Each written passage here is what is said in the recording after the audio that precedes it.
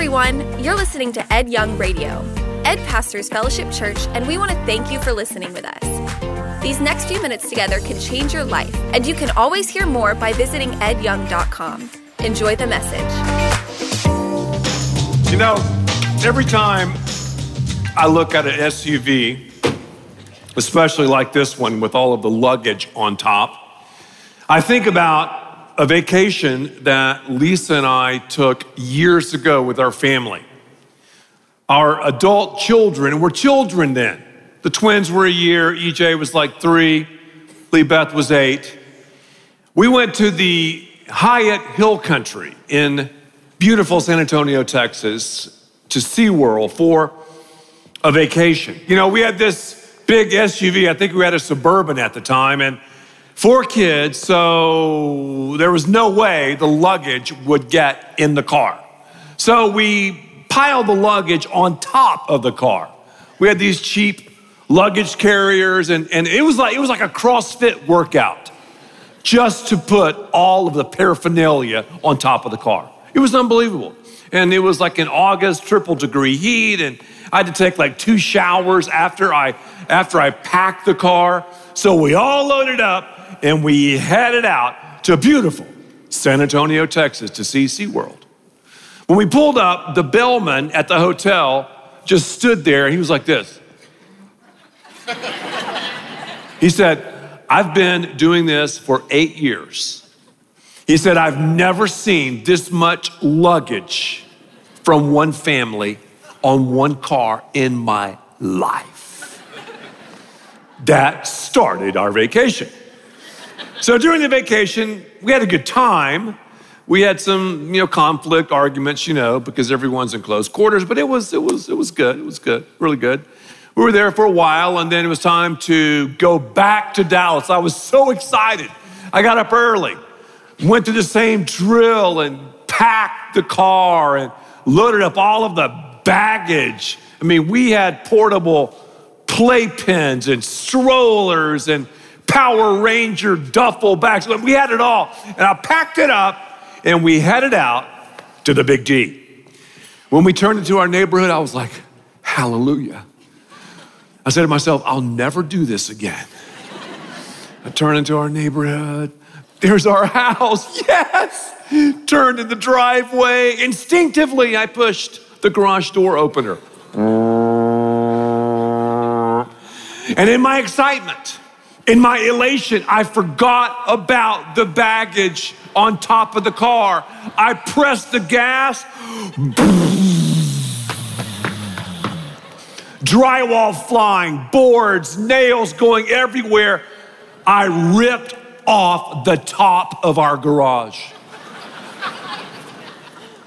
I was like, oh my goodness. I forgot just for a second. The bags were up there.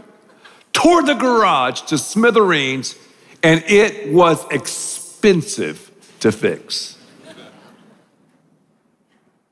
I think if the truth were known, a lot of us here would sort of identify with that story. A lot of us here have some serious family baggage. We're carrying around a lot of baggage on top of our lives, yet most of us are unaware that we have the baggage. We're just sort of used to it. Now, we think it's normal. We think it's healthy. Yet, if we stop and look, we see the carnage, we see the destruction that the baggage is causing. And also, we're discovering, if we really take a look at our lives, that it's expensive. And if we keep on driving the way we've been driving, if we keep on forgetting about the baggage, we'll keep on destroying stuff, messing stuff up, and it'll be very, very expensive. Right. During this series, I've interviewed a lot of people about dysfunction. I've interviewed people from divorce situations. I've interviewed people from addiction situations. I've interviewed people who've been abused, whether it be physically or verbally. I've talked to psychologists. I've read scholarly papers. I have been in small group discussions about our family of origin. Then I went to the real source, the Bible. The Bible talks so much about dysfunction, and there's so many dysfunctional families in the Bible. Have you ever thought about that? They're littered throughout the pages of Scripture. And we need to build on the good of our families. Our families, there you can find some good things, build on those things. And the things that weren't so good, go, wow, not gonna do that. And I'm gonna go the other way. The Bible says in Isaiah 57, verses 18 and 19, I've seen how they acted, but I will heal them. I will lead them and help them. I will comfort those who mourn and offer peace to all, both near and far. Okay, let's personalize this verse. And here's how I would read it if I personalized it. Isaiah 57, 18 through 19. I have seen how Ed has acted, but I will heal him. I will lead Ed and help Ed. I will control Ed when he mourns. I will offer peace to Ed, both near and far. That's the text, that's the foundational text of this entire series, Adult Children, because we want children to act like adults, and then we have adults acting like children. Why? Well, I'll tell you why.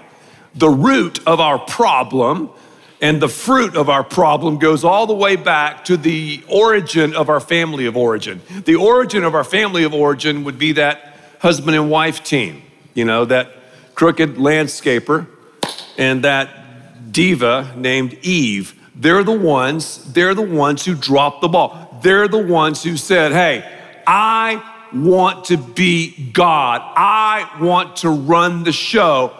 So from there, forget genetics, let's talk about synetics. From there, we've been dealing and trying to process these issues, these bags. See this duffel bag right here? This is a heavy bag.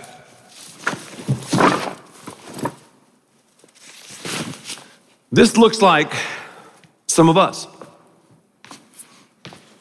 I mean, when God sees us, this is what he sees. Other people don't, but this is what he sees. Baggage, man. Baggage. The baggage comes from our depravity.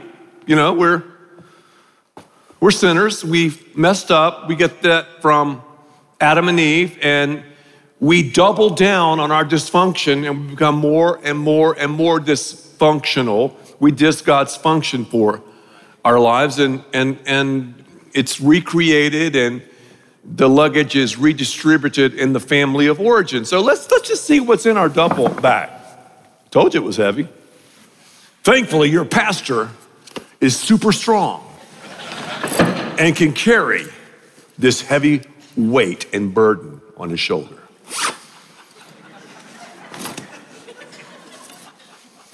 Any baggage here? And some of you, I'm telling you, are like this. I don't have any baggage. Are you kidding me? Really? I've not really messed up, or there's no carnage as I look in the rearview mirror of my life. Think about it. Is it damaging? Do you feel like, whoa, man, I just feel like I've been paying the piper, What's in this bag? What's in this bag? You come from a dysfunctional family. Again, a family of, let's say, for example, divorce, abuse, let's say addiction, perfectionism. Perfectionism. We have a tendency to be perfectionistic sometimes when we emerge from dysfunctional families. Control. Oh, I want to control. I want to control my problems. I want to control my past. I want to control people. I want to control. And if I'm out of control, it reminds me of my family of origin, because my family of origin, see, we were out of control. So I've got to control. I've got to control my spouse. I've got to control my finances. I've got to control. Guilt. That's a big one, isn't it? We carry guilt. Some of the guilt we carry is unnecessary. What if my kids are gone, oh, Dad, the reason the garage got all jacked up and messed up was because of my Power Ranger duffel bag. Or the twins have said, it's because of my playpen, my portable playpen. No. I'm the idiot. I messed up. You see what I'm saying to you? So some of us are living life and we're carrying this guilt and shame around that we shouldn't carry. We're not made to carry it. What's in your duffel bag? What's in your duffel bag? Egotism. It's all about me. Then you have criticism. You grew up in a family where your dad, your mom just criticized you. You couldn't do anything right. The criticism hurts, doesn't it? So what do? Well, you emerge from this dysfunction and you criticize others. Because when I criticize you, I feel better about myself, I think, but not really. I feel bad. And I want you to feel as bad as I do, so I'm going to criticize you. I don't like the way you walk. I don't like your car. Your house is too big. And you...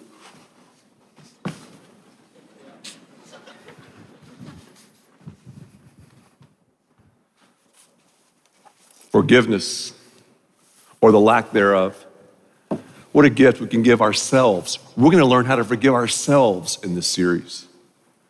Some of us, again, who are carrying in the duffel bags guilt and shame, we need to forgive ourselves and forgive others. That's why we need to preach the gospel to ourselves every day. Deception. You know what? I've never seen the level of lying like we have in our culture today. People will just, flat out lie for no reason. And the liars that I've come in contact with, even here, over the last couple of decades, some of the stories I can tell you would blow your mind. Lying. Anxiety. Anybody here understand anxiety? So prevalent. Anxious. We grew up in an anxious family and now we're anxious, and we're anxious about so many things, about the future, about the past, about our family now, about our lives. And anger. It's another big one. You show me someone who's grown up in a dysfunctional family, and I'll show you somebody who has an anger issue. Defensive, ready to pounce, because they saw that modeled in family, and that's just how people roll. Or we've taken all of our emotions and bottled them and Tupperwared them in our lives. If you cross me, if you get up in my grill, if you cut me off on the overpass, anger. Man, this duffel bag of dysfunction is something else. And then promiscuity, sexual promiscuity. Let's talk about that, because maybe you grew up in the family of a divorce situation. Alcohol, drugs, narcissism. Maybe you grew up with some sort of abuse. What do you do? As a young person going through puberty, you begin to say to yourself, you know what? Wow, I need intimacy. I need love. I need acceptance. So you have these young girls, and the first guy that winks at them. The first guy that sends them a suggestive text, boom. They're having sex with that guy. And the same thing could happen to guys as well. And then you have confusion in these families where maybe you have an absentee father or mother, you have homosexuality and addiction to porn, lust. I think we see it played out all the time. And if you look at how many couples are living together now, I understand it. I get it. I'm not gonna repeat what I saw in my family. I mean, my parents hated each other.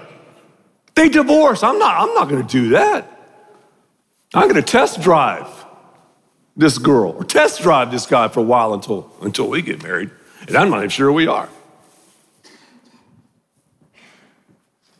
Depravity, dysfunction, this diabolical nature that the enemy has perpetrated upon us. Trust issues. A lot of us just have a hard time trusting people. I read this over and over. Just trusting, just having faith in someone. Because the trust was always broken in your family. Hey, we're gonna go to that game. Hey, we're gonna take that trip. Hey, we're gonna do this or that. Hey, we're gonna go to SeaWorld. But when the time came, it didn't happen. So you got trust issues and you've got abandonment issues, and they segue into trust issues, and then approval. Oh man, I want to hear the words I never heard growing up. Ed, you matter. Ed, I love you. Ed, you're really great at doing that. I know so many, especially men, who are on that treadmill, doing this, doing that, wanting to hear those words they never heard as a child. Wow. Approval. It's kind of negative, isn't it? You're like, whoa, man, wow, this is heavy. It is heavy. This is a very, very heavy series. So what we do is, I'll say it again, we double down on our dysfunction. We say, I can control it, I can do it, I'm the man, I'm the girl, and it doesn't work because again, we forget about the extent of the baggage, we forget about the destruction that we've caused, and we forget how much it's going to cost. Well, here's some good news. The first thing, we have to admit that we can't change. So I have to admit I can't change. Say that with me, 1, 2, 3. I can't change. I can't change. I can't. I'm helpless, I'm hopeless. I don't have the juice, I don't have the sauce to change. I can't change. Here's the root of my problem. Genesis chapter 3, verse 5. I'm gonna fly through these and just take notes. For God knows that when you eat from it, this is the enemy, our origin of the family of origin, talking to that crooked landscaper, right? That diva, that's Adam and Eve. Kind of a little joke there, get it? I guess you didn't, that's okay. It's okay. No one laughed. I don't think they even, that's okay. Okay. Adam, a landscaper, because God said, manage my garden. See, okay, crooked landscaper, and Eve being a beautiful diva. Did you get that earlier? Did everyone get that? I thought it was pretty funny, but I guess when the topic is this serious, it's serious. I understand, it's kind of hard to laugh, but okay. For God knows that when you eat from it, the devil says, your eyes will be open. Notice that's the omnipresence of God. Write that in the margin. And you'll be like God. That's the omnipotence of God. Knowing good and evil, that's the omniscience of God. Adam was trying to be God. He was trying to function as God. Dysfunction. He's dissing the function of God. He's saying, I'm gonna function as God. That's still my problem. I fight that every day. Do you ever feel like a failure? Wow, maybe your asker is broken. You've not asked God to take control of your life. Proverbs 28:13. You'll never succeed in life if you try to hide your sins. Confess them and give them up. Then God will show mercy to you. So step one, I can't change. Say it with me. I can't change. Step two, God can change me. Step two, let's say it. God can change me. Well, what happens when we do this? What happens when we say, okay, God, I can't change, and I admit that to you, but I know you can, and the change agent is Jesus. What happens? Well, here we go. We can comprehend God's character. What does that mean? God knows about my problem. Isn't that great? God knows about my criticism. God knows about my trust issues. God knows about my promiscuity. Psalm 56:8. Let's say it together. You know how troubled I am, and you've kept a record of my tears. Now, what about that? A little bottle with your name on it, all the tears you've ever shed. That's strong. So God knows about my problem. God is sympathetic about my problem. Psalm 103:13. He's like a father to us, tender and sympathetic. God can change my problem. Luke 18:27. What's possible with man is possible with God. So we comprehend God's character and we simply comply with God's offer. What's God's offer? Last verse we're gonna read. Philippians 2:13. For it is God who is at work within you, giving you the will and the power to achieve his purpose. That's willpower. That's willpower. I can't change. God, you can change me. Every day for the next week, wake up, God, I can't change. But God, I believe and know you can change me. So right now, focus in on the primary block that you're dealing with. You might be like, well, man, I'm all of these. No. Let's just do one. The first one, the Holy Spirit of God brings to mind. I don't know what it is. That is your homework this week. You mention that because you're prolific when you're specific. You mention that, you own that, you tell God about it. You say, God, I have tried, I can't change. You can. I have the power in my life. Because it's my prayer that you give your life to Christ. He wants to meet you right where you are. He knows about your problem. He's sympathetic about your problem. He can change your problem and mine. Jesus paid it all. He took your destruction and mine.